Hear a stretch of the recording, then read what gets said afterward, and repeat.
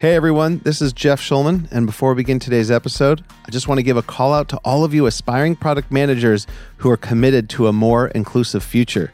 If you've been putting in the work, you've been studying product management, interviewing for roles, and just haven't been able to land the job, the Inclusive Product Management Accelerator might be for you. Check it out. The link for the Inclusive Product Management Accelerator is in the description of this episode. And we are so grateful for our sponsors, T-Mobile and Starbucks, who enable the University of Washington to offer this program free. This 12-week program is online. Applications open June 8th. Thank you to T-Mobile and Starbucks for sponsoring this. And to all of you aspiring product managers, set your calendar and check it out. Product managers give 100% of themselves to their customers. But who's there for the PM? The Product Management Center at the University of Washington. It's a global hub for knowledge, community, and impact.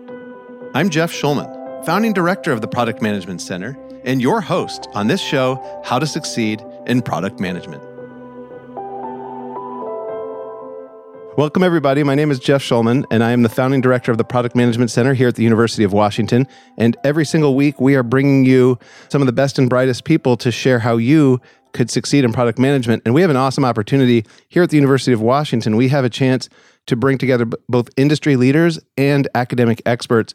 And right here in my building, I have a colleague who is doing some fantastic work on sleep and what it does to creativity, opportunity identification, and just how sleep affects your work and how you can get better sleep. And I'm out of breath here because I ran up the stairs to have this conversation. And so, Chris, tell us just a little bit about yourself, and then we'll get started learning about your research. Sure. My name is Chris Barnes. I'm a professor of organizational behavior here in the Foster School of Business at the University of Washington. And I believe that I'm the first management professor in a business school to make sleep my primary research interest. So that's what a lot of my research examines, is the relationship between sleep and work in both directions.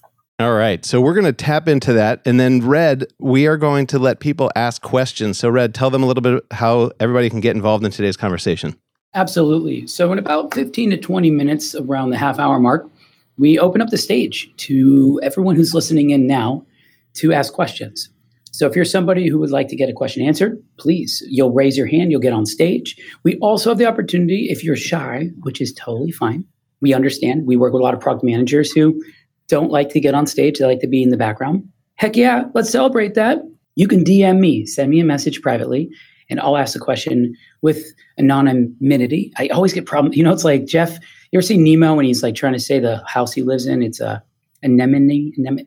Same thing with anonymity. I can't say the word. It's a hard word to say. Very hard word. If you got more sleep, you'd be able to say it better.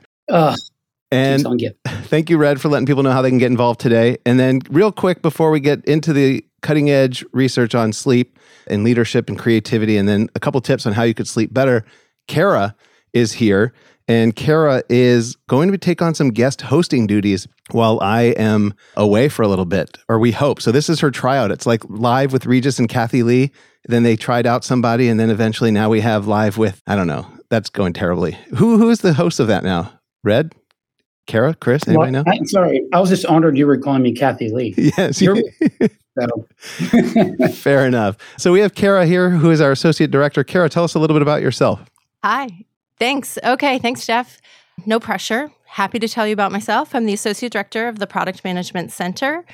I have been on the team for 1.5 years now, doing a lot of great work and things that I enjoy doing, supporting a product management community.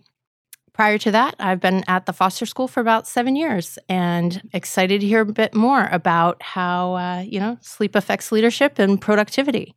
All right. And speaking of productivity, are we having a productive conversation? Were you able to hear us? Because we're trying a new tech with two people on the same system. Red, give me the thumbs up, thumbs down. How'd that go? Well, it sounded like Kara was a little further away than you are, but albeit, I don't think people here to judge. We're all trying to help each other inclusively move in the right direction. Thanks, Red. So we'll try to get that fixed. And then, Kara, real quick, what are you working on right now that might be relevant to our audience? So right now I'm working on the Inclusive Product Management Accelerator cohort for fall of 2023. The application opens on June 8th and it closes on June 20th. We are going to be hosting an information session. So if you'd like to join us online for that, it's going to be on June 6th at 5:30. And we have a registration link going up on our website. It's also all over LinkedIn. All right. So now, Chris, thank you for your patience. Now we're all about you for a minute here, or for an hour here. Can you tell us briefly, what gave you the indication that there's ground to be had here in finding research on sleep? So where was your first indication that inspired you to spend years understanding sleep and its effect on productivity and leadership and creativity? My research interest in sleep actually predates my academic career. Before I pursued my PhD in organizational behavior, I was an officer in the United States Air Force, and I worked in the Air Force Research Laboratory in the Fatigue Countermeasures branch. So that's a branch of the Air Force where they try to figure out how to manage contexts in which they have people flying very, very long missions at times of the day you don't normally do waking activities. So I found that context very fascinating. That's a much more extreme context for sleep deprivation than most people experience. But I found it interesting enough that I wanted to actually be a researcher rather than just one helping to manage research. So I pursued my PhD in organizational behavior, and I sat down to gather all the research literature about management and leadership that's relevant to sleep. And that was a very short literature review. It just wasn't really part of the literature. And so I sort of decided to make it my mission to bring that topic into our management research literature because I think it's really important. All right. So product managers need to influence without authority. So they need to lead, although they don't have direct reports very often unless they're a manager of product managers. They have to bring these stakeholders together to orient towards building success for your company, for your customers, and hopefully in the future it'll be for society as well. What has been the most surprising result that you've had as it relates to sleep that might be of interest to product managers? There's sort of two surprising findings. One is a little bit more basic than the other, and that is that even small amounts of lost sleep can have meaningful effects, outcomes that we care about in the workplace. So some of my early research in this area looked at the change we have from daylight saving time in the spring. So we push the clocks ahead by an hour in the spring, and that ends up costing most of us somewhere around 40 minutes of sleep that we feel on Monday morning. So you come to Monday morning, a little bit more sleep deprived than on a typical day, but not by a large amount. So you wouldn't think that would be enough to have a meaningful effect. But across several of my papers, some other research out there, we find actually even that small amount of lost sleep can have an effect on things that we care about, like workplace injuries. So I have a paper showing that on that Monday, I call it Sleepy Monday, that workplace injuries go up by 5.5%, and cyber loafing at work goes up by a similar amount, somewhere around 5 to 10%. Other outcomes like that. So you might think, okay, if I miss an hour or two of sleep, it's not that big of a deal. That's just not consistent with what the research data had to say. The other thing that surprised me that really took my program of research in an interesting direction was the idea that one person's sleep could have meaningful effects on the workplace's experiences and outcomes of other people. And so this is where I hit it from the leadership angle. So across several different projects, I find that when the leader doesn't get enough sleep or doesn't get good quality sleep, then this taints that leader's interaction with other people in the workplace. And they tend to get a worse experience out of it and also worse work outcomes as well. So my sleep influences my own work outcomes, but my sleep also influences the work outcomes of other people around me. And I just continue to find that really fascinating because it highlights the interpersonal nature of how these things unfold. Did you say cyber loafing? Yeah, so cyber loafing is when you are paid to be working, maybe in an hourly job or something like that. At least you're on a shift where you're supposed to be doing your job. And instead of doing your job, maybe you're on YouTube or I guess the cool kids nowadays are on TikTok. So maybe you're watching videos on TikTok instead of doing your job. So that becomes more prevalent when people are sleep deprived than when they're well rested. Man, I got to say that is both an academic term and I think that just needs to go mainstream. I don't know if it is mainstream already, but I love cyber loafing. So Kara, no more cyber loafing, please. All right. So you talk about how sleep, even just a little bit amount change, can affect not just yourself, but your team. I know you found some research on opportunity identification or evaluation as it relates to sleep. Opportunity evaluation and identification is critical for product managers. So can you tell us a little bit about the results there? Sure. So this is an interesting literature to tie into, and that opportunity evaluation is based on the idea that entrepreneurs in particular, but people in other areas as well, such as product managers, are presented with many potential opportunities, and they have to decide, is this worth pursuing or is this something I should pass on? There's only so many things I can pursue at any given time. So this sort of rank ordering of these opportunities is really important in making those decisions for how to allocate your time and your effort and other resources. So my colleagues and I conducted a study to examine how does sleep deprivation influence this process of opportunity evaluation.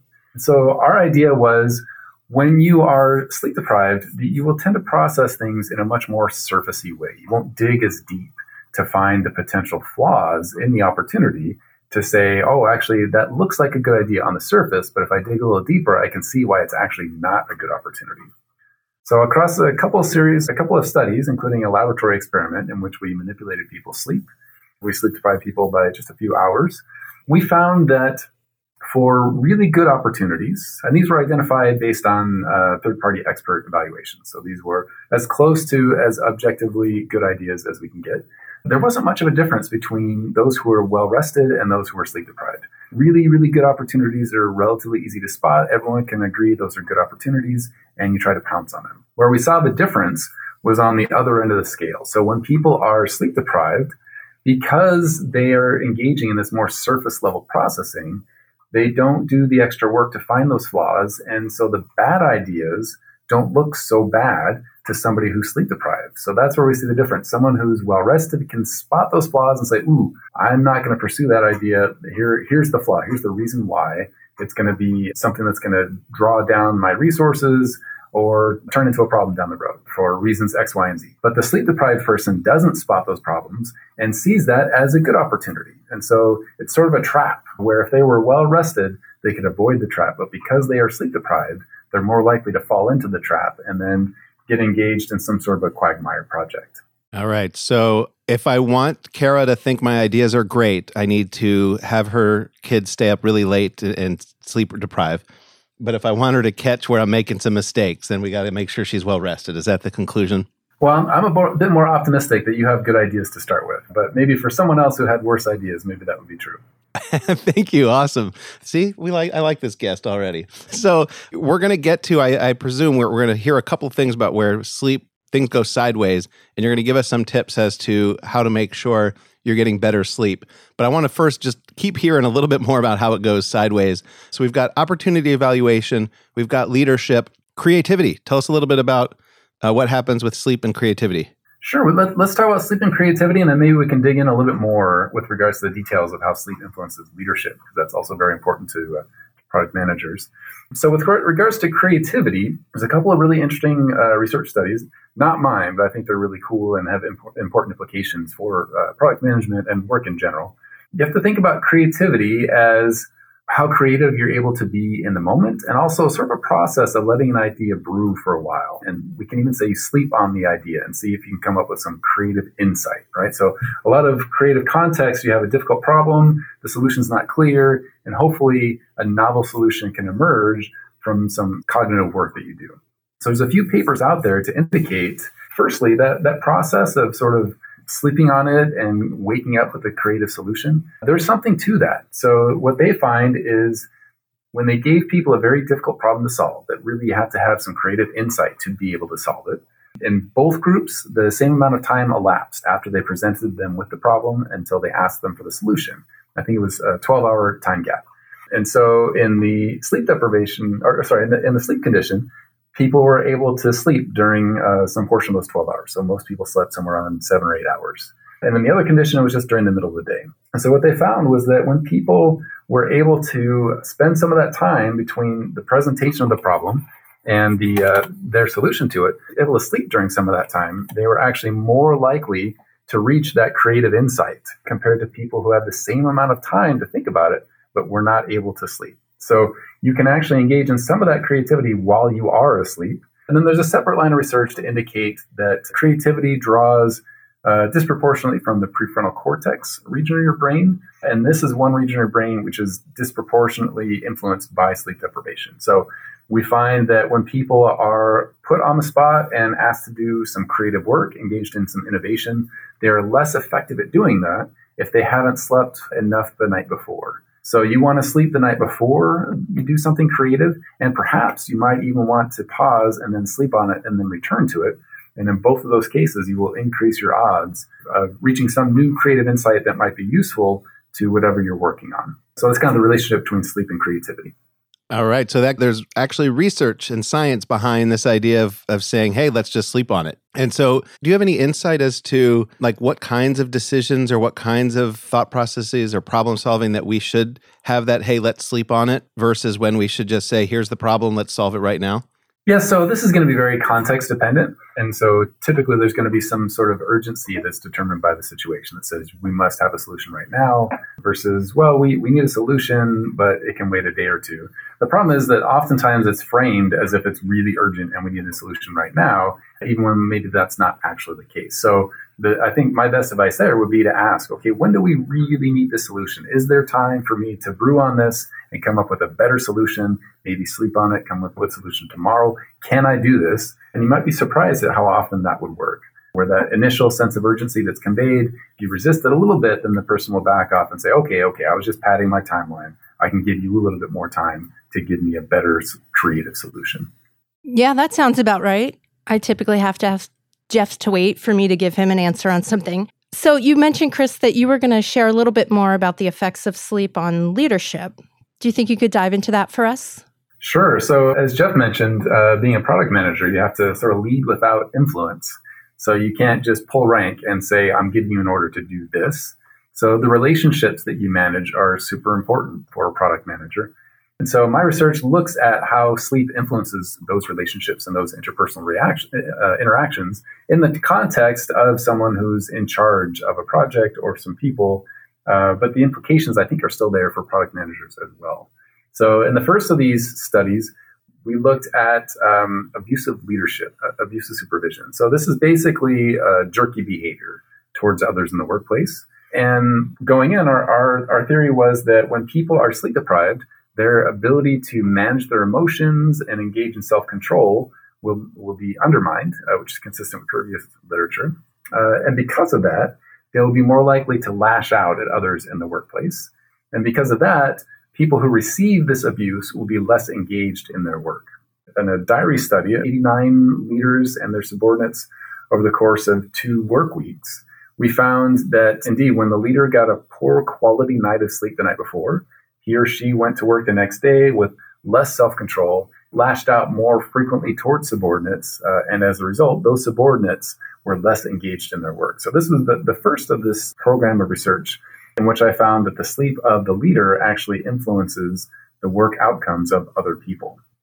Then we followed up on this just a few years later in another paper, looking more specifically on the relationships between leaders and the people that they work with. We found that when leaders are sleep deprived, they express more hostility towards their subordinates, towards other people at work. And then those people see the relationship to be of poor quality as a result. Vice versa as well. When those people suffer from sleep deprivation, they express more hostility towards the leader. And then the leader thinks the relationship is of poor quality.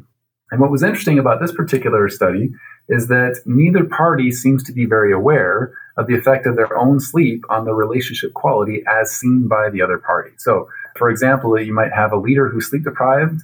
They think their relationship with the other person is just fine, but the other partner sees hostility, and so they see the relationship to be of poor quality. And so that gap between the quality of the relationship as seen by the leader and the quality of the relationship seen by the other party, that gap is driven in part by sleep deprivation. And then a third paper we had in this program of research, we looked at charisma. And I could see this as especially relevant to product managers who don't have direct authority over people, but must still influence them. Charisma is where you inspire and excite people, where you want them to get excited about the mission that you're trying to accomplish and maybe the vision of the organization if you're at a higher level.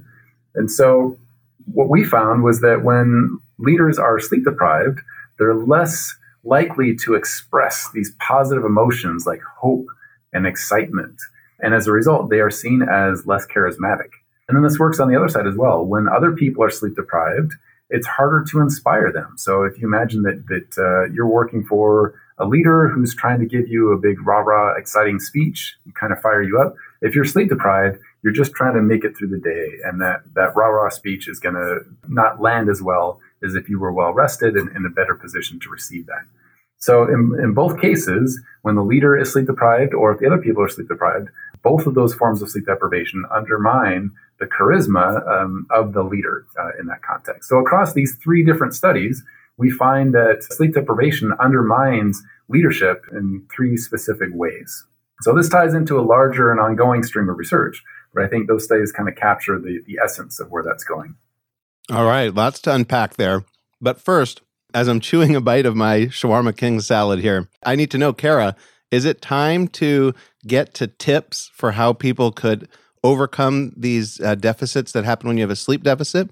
Or should we let them, the audience, ask the questions that they have for Chris and Red and I and you? Let's let the audience ask questions.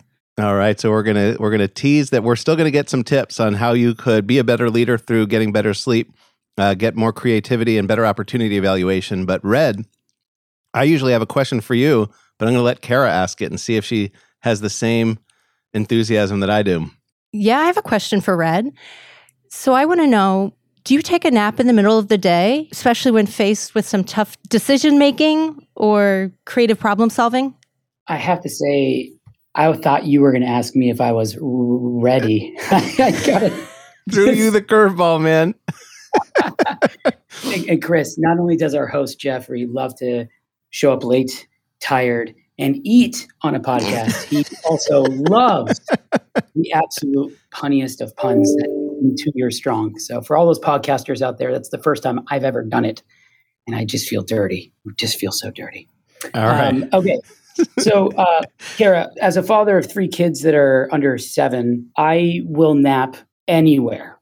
I mean, and you name it. If it's Thanksgiving dinner, I'm under there halfway through the meal on the hardwood floor. If it's the middle of a meeting and I'm like, can you excuse me? I'll go step out and just pass out on the concrete of one of these tech buildings. It's just, I value sleep so much, but I don't think I sleep like normal people. When I say nap, I don't mean like passing out and going into REM.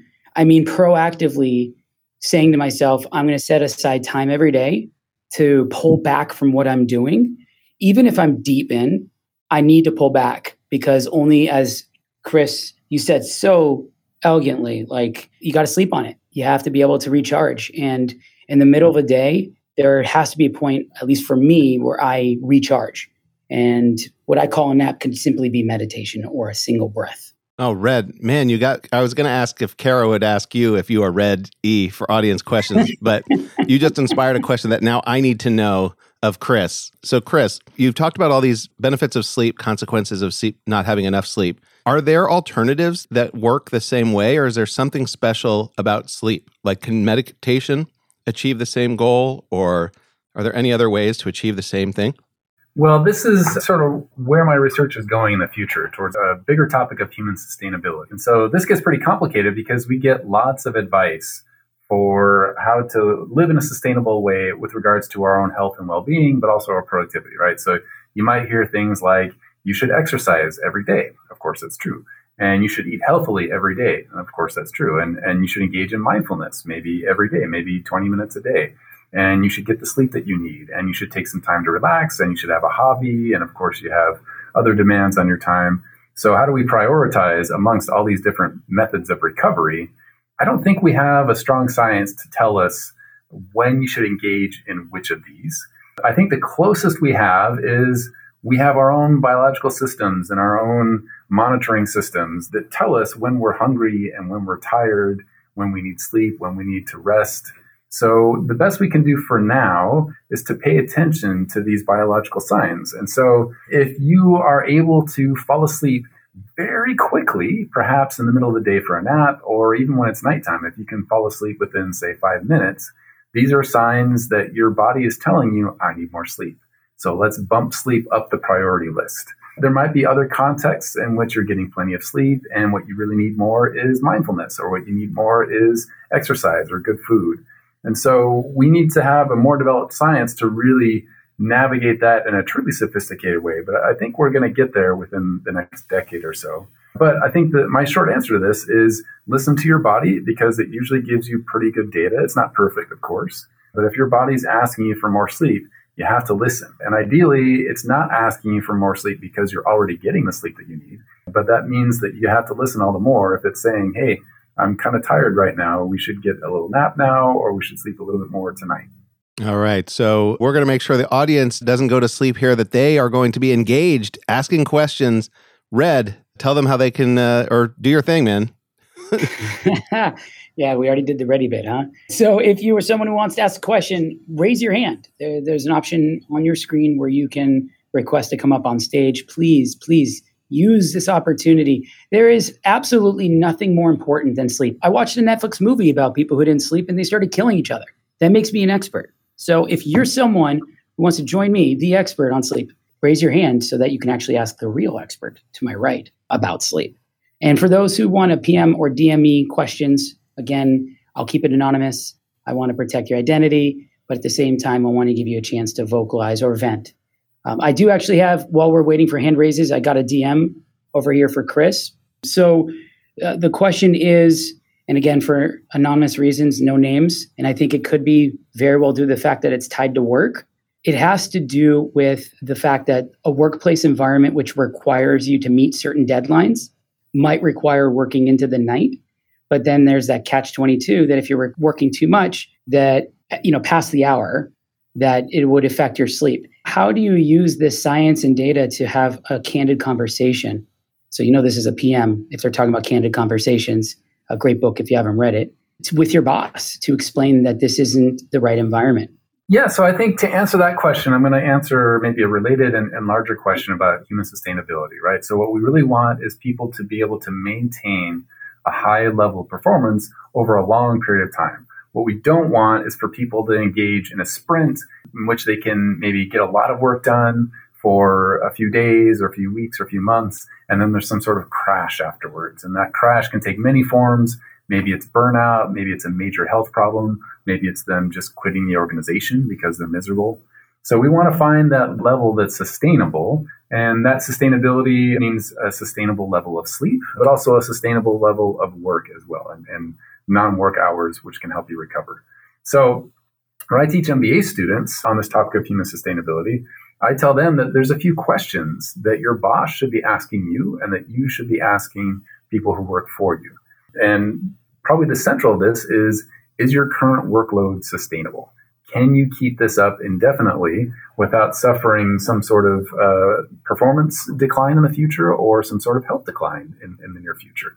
And if it's not sustainable, what should we do to manage that? Is there a way to get someone more resources? Maybe they need a bigger budget. Maybe they need more people working under them or with them. Maybe a timeline should be pushed out so there's more time to do the work without having to work in an unsustainable way. So let's find solutions, but it requires asking that question: is your current workload sustainable? And so when I ask my MBA students, in your work history, how many of you have had bosses which have asked you that question? There's not a lot of hands that go up. And so I make sure to emphasize that that's a question they should be asking their subordinates as well. To go with this, I think there's an important conversation about the trade-off between quantity and quality of work. You can always squeeze in, well, not always, but to a certain level, within the limits of a 24-hour day, you can always squeeze in more work by staying in an extra hour and cranking out more PowerPoint slides or whatever else you're working on. You can do more work, but especially as that eats more and more into your sleep time, there's going to be a cost of quality. So you have to ask yourself, and maybe have a conversation with your boss as well, what is the importance of quality in the work that I'm doing here? What's the importance of innovation and creativity? What's the importance of avoiding mistakes? And I'm sure there are some contexts in which you can sort of work on autopilot and quality is sort of kept within very strict guardrails. So I imagine if someone's flipping burgers, maybe some clear procedural limits to the mistakes you can make in that context. Doesn't require a lot of creativity. So someone might even say you could do that in your sleep, which is kind of what you're doing if you do it when you're extremely sleep deprived. So maybe in that context, we can tilt it a little bit more towards quantity of work, and the sacrifice of quality is limited by the nature of the task. So maybe in that context, it's not that big of a problem. But in many of the other contexts, and I suspect a lot of people listening, quality matters a lot. Innovation matters a lot. And so if quality and innovation matter, you have to monitor this trade-off between the quantity of work that you do and the quantity of work that you do. And at some point, you reach too far. And by working those extra few hours and taking them away from sleep, you're going to pay the price, and that there are going to be mistakes that creep into your work, and you're not going to notice them until they become big problems later on. And you're going to miss opportunities to engage in creativity yourself. And you're going to have this skewed process of opportunity evaluation. You're going to pounce on the wrong opportunities as well. So by better acknowledging that trade-off between quantity and quality, we can make some better choices for ourselves, and we can negotiate better choices with the people who we have to talk about with what our workload is. You might not be able to change the mind of your boss, but over time you will become the boss. And so you will have this influence over people who report to you. And so I hope that you can create that context, even if you were not the beneficial recipient of that context. So I think I've kind of in a roundabout way answered that question, but I'm happy to dig further in if there's more. All right, Red. So channel your DMs, have that person follow up if their question got answered or if they have a follow-up question. First, I just want to say, Chris, yes, exactly. Like we have in product management, there's this constant pressure to what we call ship features. So like keep building new products, putting them out there into the world. And, building the wrong thing is so much more costly than waiting to build the right thing. And so there's this tension between feeling like you're moving and then also taking the time to make sure you're moving forward in the right direction. And it sounds like sleep is another one of those areas where it's not just knowing, are we doing the right thing, but hey, are you doing the right thing for your body before you're doing the right thing for your business and for your customers? So love that point. Anything to add to that before I go back to Red, Chris, on the whole tension between quality and quantity? I think a related point here is that there's this myth that, okay, I know other people need 8 hours of sleep, but you know what? As long as I get, say, 4, 5, 6 good quality hours of sleep, I will be fine. There's something magical about me that makes me less vulnerable to the effects of sleep deprivation than other people. So the reason I call it a semi-myth is because there is a specific genetic mutation that does leave some portion of the population less vulnerable to the effects of sleep deprivation. There's a few problems with that. One is that it's very, very rare. It's far less than 1%. And the other is that even that relative invulnerability to the effects of sleep deprivation, that varies across different tasks. So you might be less vulnerable to sleep deprivation when you're doing one type of task, but then you have to switch to another, and now you're just as vulnerable as everyone else. So that's why it's a semi-myth. And the reason this is a big problem is if I ask, say in an MBA class, how many of you are short sleep superheroes, where you can sleep 4, 5, 6 hours on a regular basis and not suffer any ill consequences? A relatively large portion of the hands will go up in the classroom. So if we do just basic math of the people who think they're short sleep superheroes and people who genetically are short sleep superheroes, the vast overwhelming majority of people are wrong in their self-assessment. They're essentially fooling themselves to say that I can sleep just fine on 4, 5, 6 hours of sleep without any ill effects on my health or in the workplace. So if you are one of these people who are telling themselves that story, just know that you're probably wrong, and you should reassess the way sleep is influencing your health and your work outcomes. No, this is great. We're tag teaming, working together here. This is great. I have a semi-question / comment that I think is really helpful to point out from Joanna. Joanna also is someone that is focused on sleep and provides for those out there that need help. But again, trying to keep it anonymous and protecting identities. We have not mentioned, or rather, as it relates to this question for workplace, we haven't focused on maybe those who have an impairment, right, Jeff? Like we focus on inclusive product management, and that can very well mean a physical impairment, a neurodivergence, and one they pointed out was insomnia. So rather than those who are sleep deprived, there's this whole category I don't think we've really touched on, which is those who suffer from insomnia. What are your thoughts are there? Sleep deprivation can come from many sources. It might be personal choices. It might be work pressures. There could also be some physiological reasons for sleep deprivation where people are trying to sleep and they're not able to get enough sleep or the right quality sleep that they need. And so insomnia is probably the most prevalent sleep disorder. It's either that or obstructive sleep apnea. I've seen papers go both ways on that. So insomnia is what you think it is. It's a difficulty falling asleep or staying asleep throughout the night. And when you suffer from insomnia, then you always feel like you're not getting the sleep that you need. So everyone's had at least some experience with insomnia. Some people have dramatic experiences with insomnia.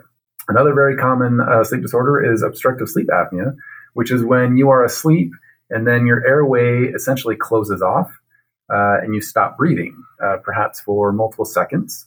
And then your body says, emergency, emergency, no oxygen. And so you choke yourself awake, you cough yourself awake. And so the good news is you start breathing again. And so you don't die. That's awesome. The bad news is you have now disrupted your sleep. Even if you didn't wake up all the way, you have at least gone from a deeper stage of sleep to a more shallow stage of sleep. So now you are altering what we call sleep architecture, which is the physiological processes that occur while you're asleep. So these two disorders are very prevalent. Probably 10% plus of Americans have insomnia. 10% plus of Americans have sleep apnea.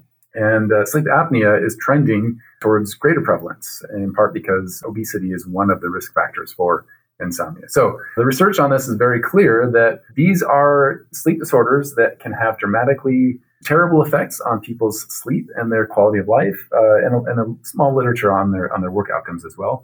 But they are treatable. So there is something called cognitive behavioral therapy for insomnia, which does not require any medications. Really boils down to changing the way people think about sleep, changing their behaviors around the context of sleep, so that they are able to get better sleep. That's the best treatment for insomnia.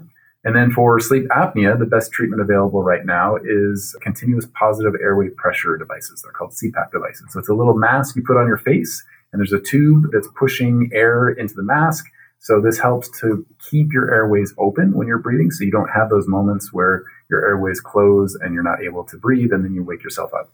So sleep disorders are sort of a complicated ecology of medical issues. There are many more than just those two, but the majority of them have very effective ways to treat the sleep disorder so that you can get better sleep and get better outcomes as a result.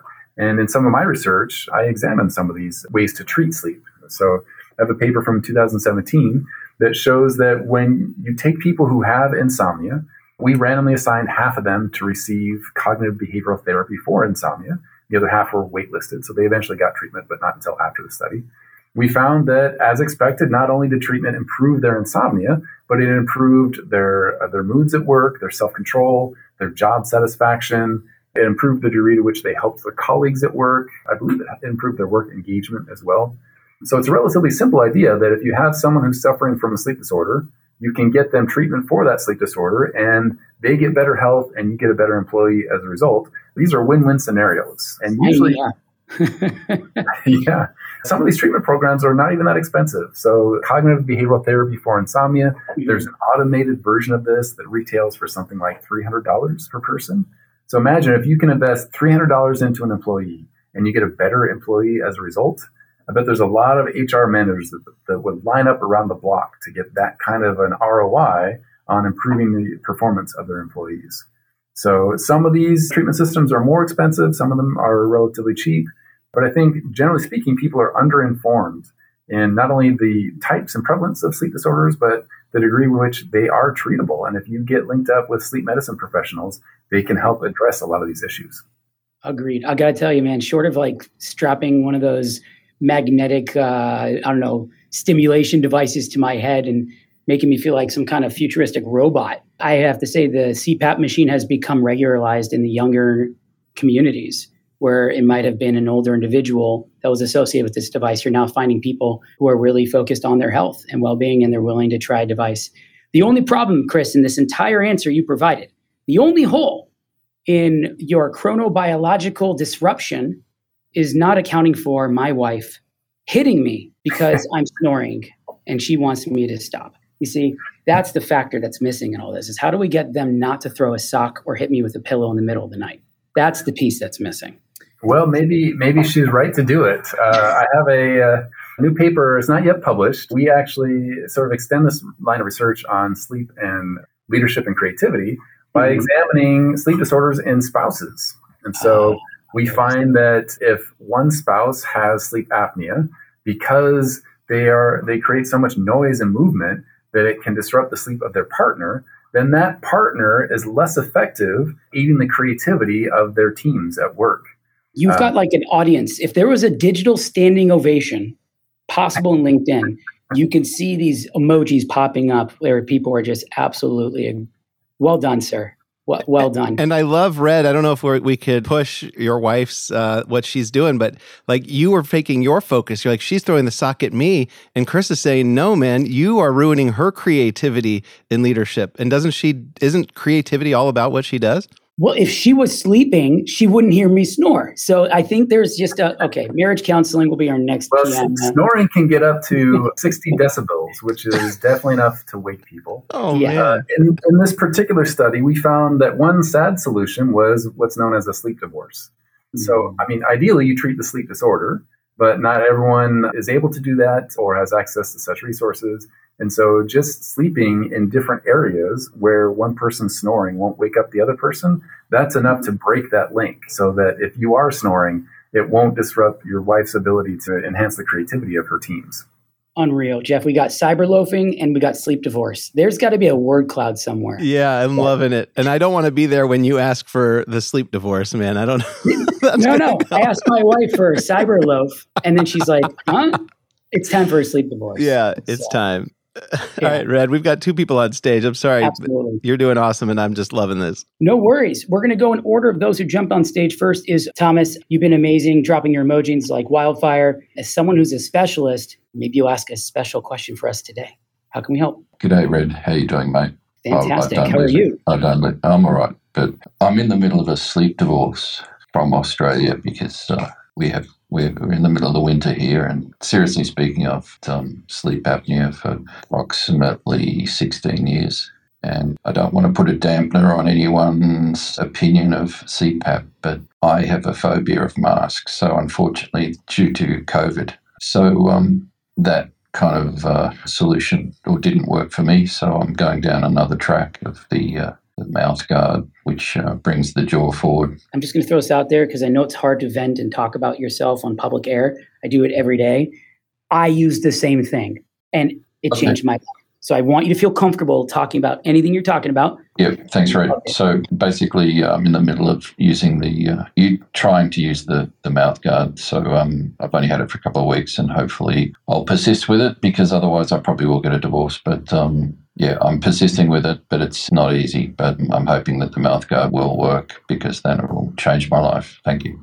Well, for most sleep disorders, including sleep apnea, there are multiple phases of treatment. So if the first line of defense doesn't work, then there's a second line and a third line. And we usually prefer to prioritize the ones that are least invasive over the ones that are most invasive. So CPAP devices tend to work the best across the greatest number of people, but there are some people who either they just can't get the right fit, or it doesn't feel very comfortable, or just too much of a hassle. For whatever reason, either it doesn't work or they won't use them. So there are other ways to treat this disorder. There are certain mouth guards that can help reposition the jaw. There are surgeries which can reshape the airways. My favorite, just because it sounds cool, is didgeridoo training regimen, where from down under there, you're probably more familiar with this musical instrument than I am. But this is a large musical device that requires a lot of air input.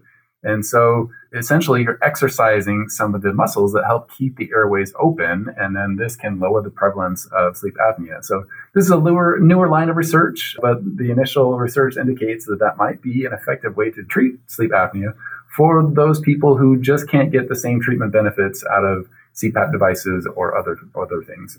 So rather than getting too hung up specifically on sleep apnea, I think the bigger message here is across the many different types of sleep disorders, there are different steps for treatment. And if you get linked up with a sleep medicine professional, they can usually work you through these different steps until they find one that works for you. Because ultimately, your body and your experiences are different than other people. So we have to find the right fit. But I'm confident that most people can get that right fit and get some positive movement in their sleep and thus their health and also their work outcomes as an end result.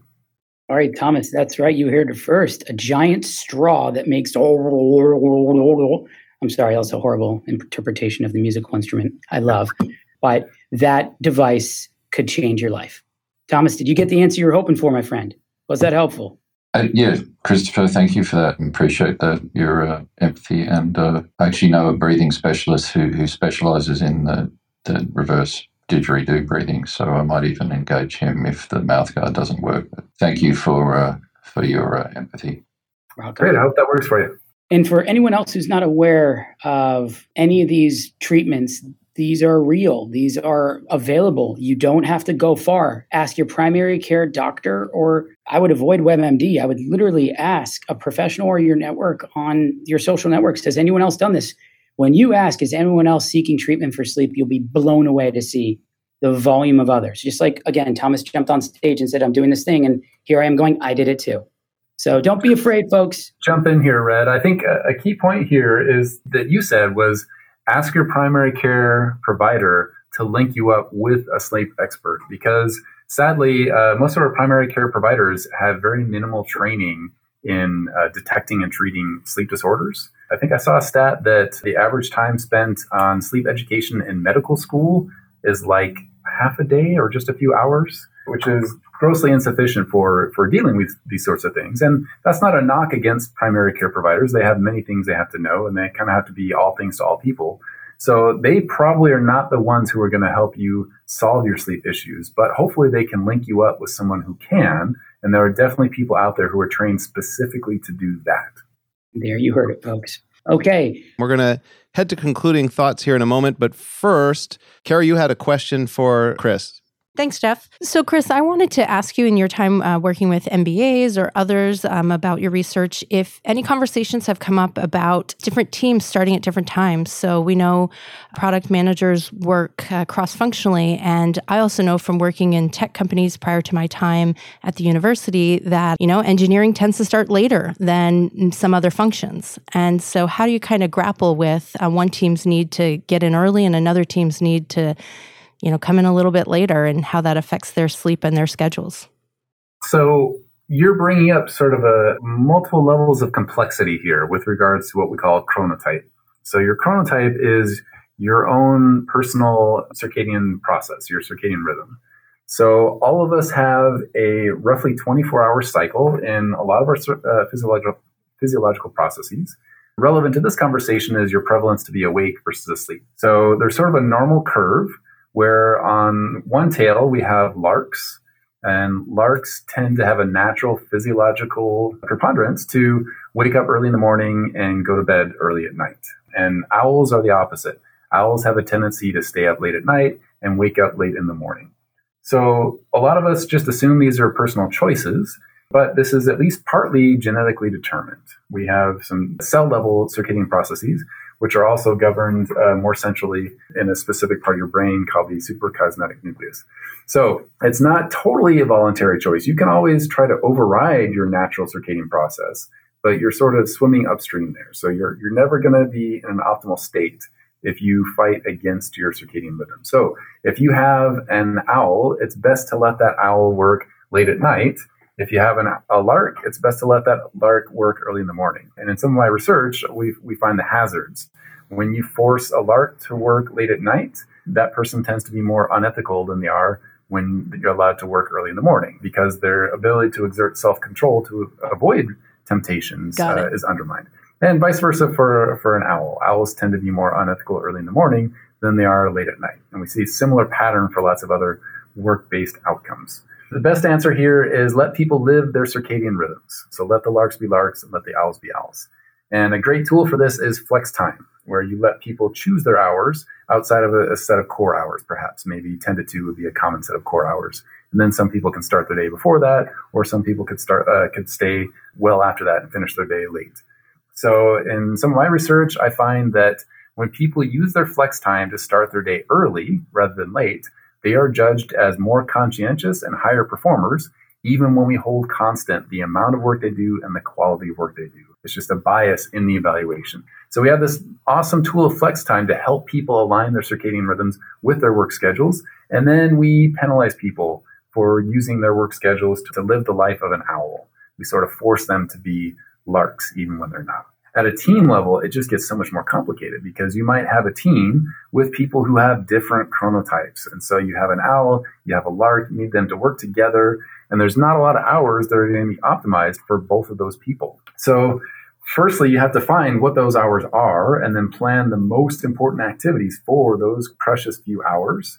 And then try to work through what parts of the job could we make asynchronous and not occupy those few precious hours of overlap. And then what are some handoff procedures we could have so that when we're working independently, how can we bring those parts of the task together and integrate them more effectively? And at the end of the day, we're going to have to live with some compromises. And that's especially true in the case of global teams, where you might have some members here in the US, some in India, maybe some in Germany, and you need to have some synchronous work. And so somebody's going to suffer. Unfortunately, that usually works out in an unfair way where people in the US tend to have more power in the workplace. And so we force people in India to flex to our schedules. And so they're working at 3 a.m. by their schedules. I think it's probably best if we rotate that and maybe share the pain in a more equal way. But I don't have any magic bullets for this particular scenario where you have people with different chronotypes or different continents working together. Just a few little tips on how to minimize that pain by spending those precious few hours of joint optimality on the most critical tasks. All right, Chris, thank you so much. This hour has been filled with tips for managers, tips for individuals, and you really highlighted the importance of sleep to a product manager and how to kind of navigate and leading with empathy with different chronotypes. And you gave us new words, chronotypes going into my lexicon as well. I want to conclude. We promised people some tips for sleep. We got about 1 or 2 minutes to go. If you could tightly just give, you gave some with the sleep apnea, but are there any other tips for getting better sleep that you could pack into a minute or two? To be really brief, one of the most important things you can do is to have a consistent bedtime and a consistent wake time. And where we tend to screw this up is voluntarily jet lagging ourselves on the weekends. So Friday night, Saturday night, we stay out extra late, and then we have to adjust on Monday morning. So that would be one. You can manage your light exposure to try to be optimal. So you want exposure to sunlight or blue light. If you can't access sunlight, you want that in the morning. That's great. Late at night, you want to try to avoid that as much as possible. And so there are some blue light filtering glasses, which can be handy for that as well. Try to minimize your use of caffeine and hold it as a strategic tool that you can deploy when you really need it. So don't drink that caffeine in the evening because it will make it harder for you to fall asleep. But I think those are kind of the highest value ones within a 1 minute time frame. All right. Thank you. And I think you also gave a fantastic sleep tip earlier in the show, which was if you're really having trouble, talk to your primary care doctor to get referred to a sleep specialist. And I think Red opened up, there's no shame in these devices and no shame in taking care of your sleep. So thank you, Chris. We have concluding thoughts here. Kara, guest co-host for the day, tell people a little bit, in your concluding thoughts, tell people about the IPMA and what's coming up next. So the Inclusive Product Management Accelerator is a program that is fully online. It's 12 weeks, no cost for aspiring product managers from historically marginalized communities. And the application is opening on June 8th. We're doing an information session on June 6th, led by our instructor, and I'll be there as well to help field questions. The cohort program starts at the end of August, and it runs again for 12 weeks, fully online. We hope that you give it some thought as we hope to admit our next cohort for fall of 2023. All right, we're broadening access to economic opportunity with the free 12-week Inclusive Product Management Accelerator. That's our concluding thoughts. Chris, we're out of time, but I want to give you a space. If you had any last concluding thoughts or anything that you wanted, if people wanted to get in touch with you, anything you wanted to share here. Yeah, I think my last thought is that sleep makes everything better. It makes your health better. It makes your relationships better. It makes your work better. So try to reprioritize it in your life. All right. Great concluding thoughts. Chris, thank you so much for joining us today. Thank you, everybody, for listening. We're back here next week talking about empowering good decision-making. We've got executives from T-Mobile and Spotify here next week, Tuesday. And then this episode and all episodes are available on the How to Succeed in Product Management podcast, downloadable on every major podcasting platform. Chris, thank you so much. Appreciate you. Have a great day, everybody.